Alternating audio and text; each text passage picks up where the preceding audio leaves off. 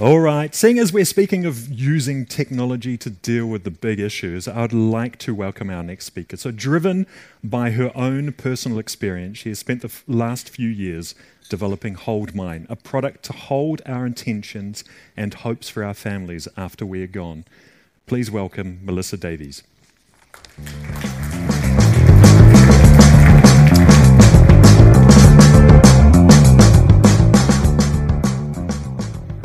Kia ora. Thank you for having me. I'm here from Ōtautahi Christchurch, excited to be here in Auckland. And yeah, I do want to share a bit of a personal story today. And the reason I want to do that is I believe that technology plays a role and gives us the power to change our lives and the lives of others, but it has to come when we show up to have the big conversations. We have to talk about the things that matter. And as Kiwis, we're not so good at that. Catherine highlighted some of our social issues, and we don't talk about that stuff. I'm going to talk about one of those social issues today, and it's actually something we're all going to experience. It's that of grief. So sorry it's for the heavy topic straight after lunch, but I'm also going to connect it with innovation and technology. So let's start there. When I agreed to do this talk, I fully anticipated having 16,000 users on my new app, being able to tell a success story of going from idea to implemented innovation, strong revenue stream. I built the MVP, living the dream. And many of you in the room will know that that is always just a dream until it's a reality, and I'm not there yet. I'm sitting on the left-hand side in the development phase, pre-launch. Things did not go according to plan. But I'm not here. I'm not standing in the shower having a good idea. And we all have those, right? Ideas are easy. Ideas are a dime a dozen. And I'm not afraid to be here pre-launch, things slightly off track. I'd rather be here on the journey than sitting back in the shower thinking one day I'll do this.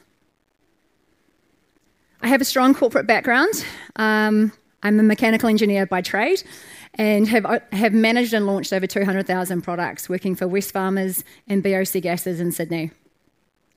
I've led capital raises for tech startups. I went to Inside Bitcoin in 2015 when every person I spoke to about the blockchain thought I was making it up and it was a Ponzi scheme. So I love the fact that everyone's wishing they had some now. I've supported investors in their portfolio management. My background primarily 20 years of strategic marketing and always focused heavily on corporate risk and corporate strategy and risk management. So my day job now, I sit on a number of boards. So a governor by profession, I'm a management consultant, I'm founding Holdmine and an aspiring author. But more importantly, I'm an auntie, a friend, a confidant, and a daughter. And that's the story I want to talk a bit more about. You know those scenes in a movie where someone gets really bad news and everything just stops and it goes quiet and focuses in on that person? That happened to me. I had that moment where it felt like my world stopped. I was working in Wellington as the general manager of attraction for Grow Wellington, responsible for bringing investment and business into the region. Living the dream, happy with life, happy with work. Supposed to be heading into an executive team meeting, and I got a phone call that changed everything. The first phone call said my dad, who was 55, was suffering a heart attack. Now, Greg mentioned earlier, sometimes you can call the ambulance, sometimes you can give that person CPR. Not always. And often people don't survive even if they do get CPR. So 9 minutes later, standing on the street corner in Wellington, I felt like that person in the scene in the movie when the second call came to say that Dad had died. I had two colleagues either side of me, Nikki and Christine, literally holding me up. I did not see that coming. And grief is something that, for those of you that know what I'm talking about, you'll know exactly how it feels. This picture here is in Christchurch after the earthquakes. This is what happened to one of the roads heading to Darfield after the earthquake hit. For all intents and purposes, the road is the same.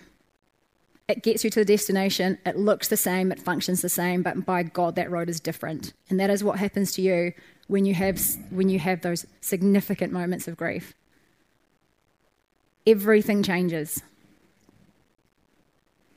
And so here I was thinking I'm this, boss bitch, worked in Sydney, ran, $1 million marketing budget. I can do the hard things. I can handle shit. Stuff can come at me and I've got this.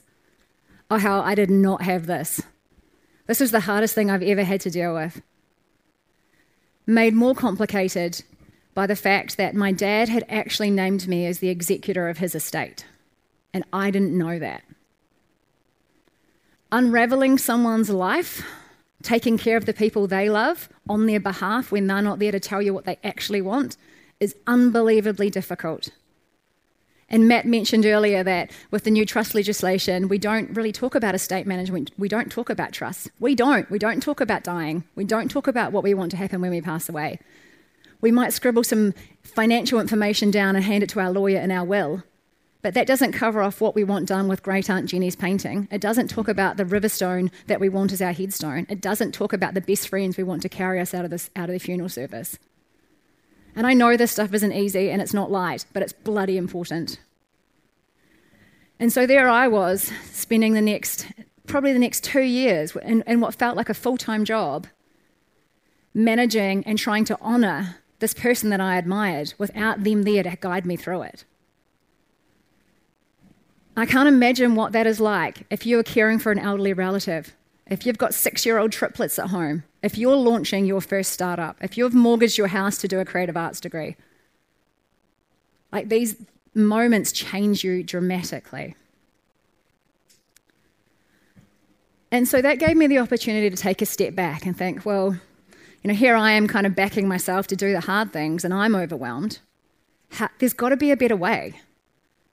And part of that's connected me with my purpose, which is to stand here and have these really big conversations. I'm happy to hold space for people that want to talk about losing loved ones. And I'm happy to be the person that makes everyone a little bit uncomfortable by getting on stage at a business summit about innovation and talking about grief.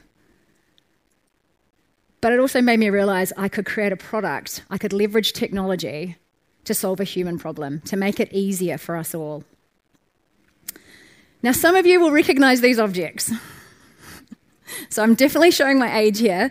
I grew up in a home at a time when we had a 3-digit phone number. 408 was our landline phone number.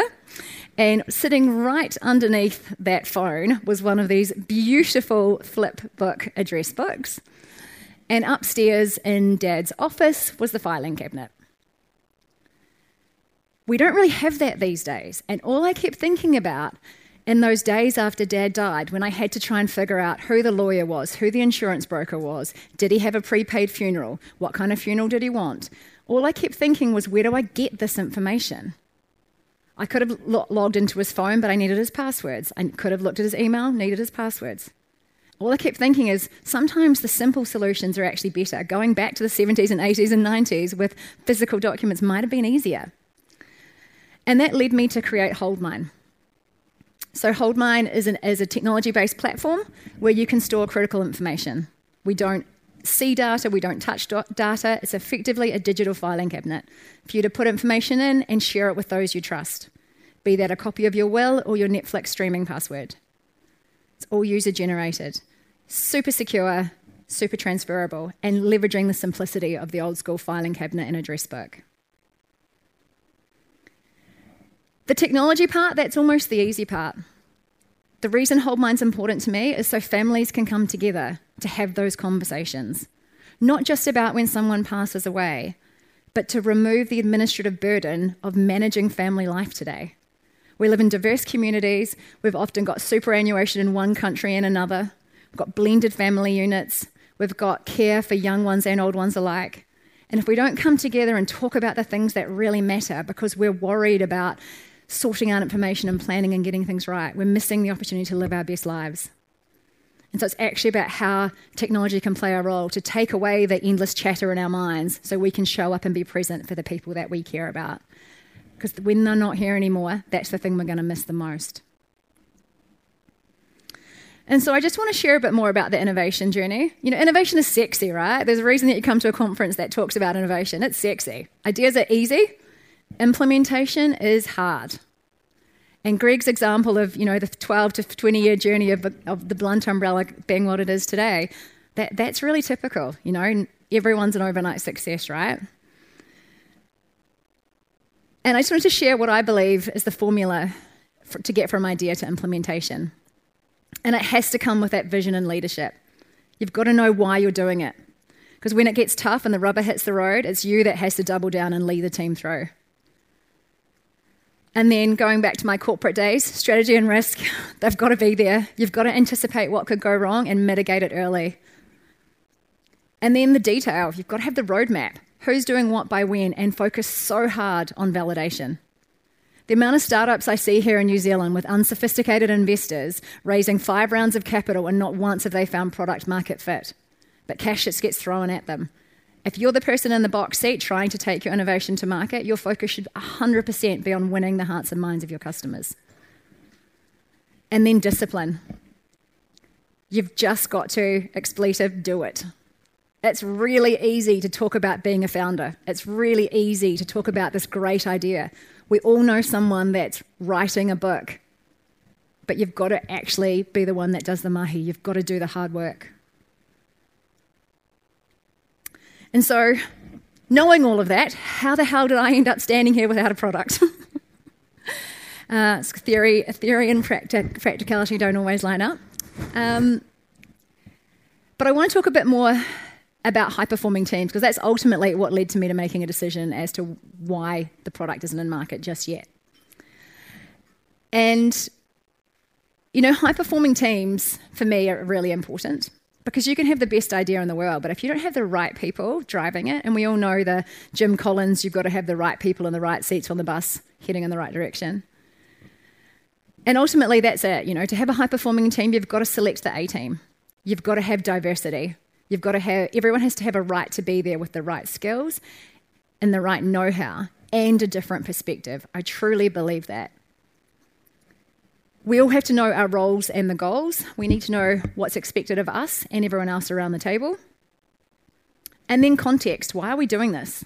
It's really important that everyone has an understanding of the significance of the work that we are doing. And underpinning that is contribution. Everyone wants to feel valued and like their role makes the boat go faster. So if it's your company or your innovation, you've got to spell that out for people. You can't rely on them seeing the threads and drawing it together. And then it's about culture. And, you know, that old saying from Drucker, I think it is, about, you know, culture eats strategy for breakfast. It's true. It really is all about people. And so you've got to do the work, select the right people, celebrate the successes, and communicate. And I just want to share, so why have one inspiring quote when you could have 3? Nelson Mandela sums it up beautifully. You know, vision without action is just a dream. Action without vision just passes the time. And vision with action can change the world. It does always seem impossible until it's done. And you've got to celebrate the milestones as you prepare for the road ahead. Because when you're in the dips and the troughs and capital's running low, and you're refinancing again, and you're having to sack the development team, I can tell you what, if you don't have those celebrations and that feel-good moments behind you and you aren't focused on the prize, it's bloody hard to keep going. And so what happened? I created what I thought was a high-performing team. I brought people in that I thought were capable and likable. It was important to me to work with people that were good humans and had the competency to do the work. What I didn't anticipate is one of the people I was working with was a friend, and the quality of their work was there, the cost was there or thereabouts, but time was the thing that got lost. They just never delivered. Everything was, yes, I'll get it done by Friday, and Friday would come and it was never done. And here I was talking to investors, lining up speaking gigs and events and trying to get the product to market without them ever actually doing what they said they would. And so the integrity challenge for me is, this product is so important to me. Do I want a team around me that isn't high performing? And so I did what any driven entrepreneur does. I put in more effort. I took on the responsibility to try and make it better. I doubled down. I put extra resource in. I brought in quality control managers. I put more money into it. I threw more resource at it. That sunk fallacy cost, you know, don't quit, double down, go hard. I did all of that. and I shouldn't have. I should have quit sooner. The people challenges are the hardest ones, especially if you like the people, but you've got to make those hard decisions early. And so ultimately, I realized that I wasn't acting with integrity to my own personal values around working in a high-performing team. People were letting me down. And so I had to change my perspective. I called some trusted contacts and said, hey, I think I'm going to just call time out on the project for a while. There's some people around the table that I don't want here.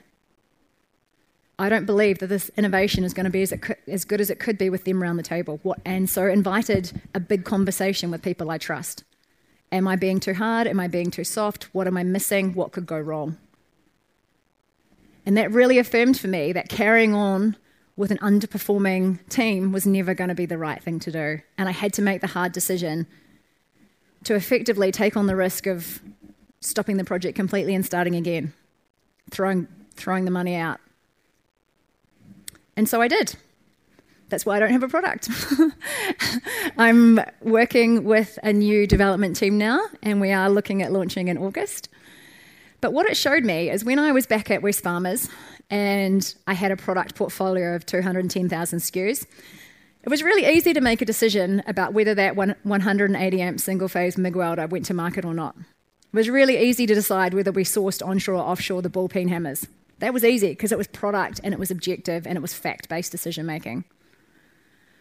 This was my baby. This was heart-led. It came from the loss of my dad and my drive to help others make life a little bit easier so they could show up and grieve for the people they love instead of trying to figure out who the hell their insurance broker was. So making those decisions isn't easy when it's heart-led innovation. But actually, really impactful innovation is heart-led. We have to really care about it to keep going when it's tough. And if you want to lead high-performing teams, you've got to give a shit about the people and the project. And I love this quote by John Maxwell: to lead yourself, use your head. To lead others, use your heart. But actually, I think it's more than that. I think you've got to lead yourself. You're the founder, you're the innovator, it's your vision. And if you don't act with integrity and stay in integrity, you won't get the outcomes you need. So I think it's a blend of what he's saying. I think it's about leading with your heart, but taking your head with you. Tēnā koe. Thank you.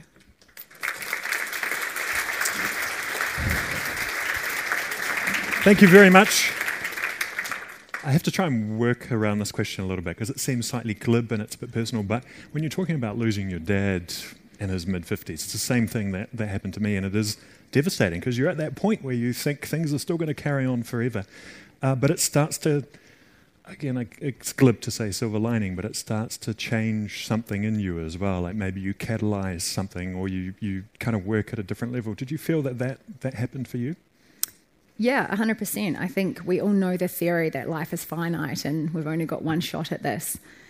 And we should, live your dharma, live your purpose. And I don't think I truly believed or knew what that felt like until I had those experiences and realized, I do want to make my life count. I want people's lives to be better in some way because of the contribution I've made. And chasing a paycheck in the big corner office in Sydney never gave me the satisfaction that struggling to take an innovation to market that's really meaningful ever could.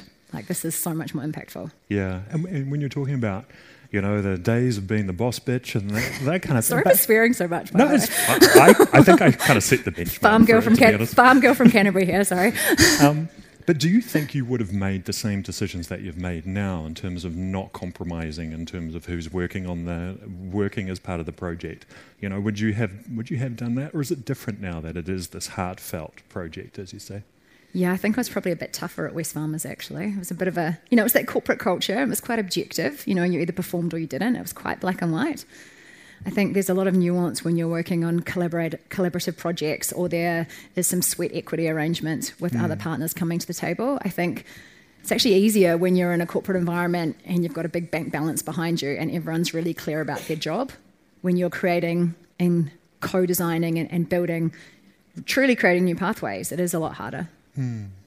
Brilliant. Well, all the best. Thank you very much. Thank you.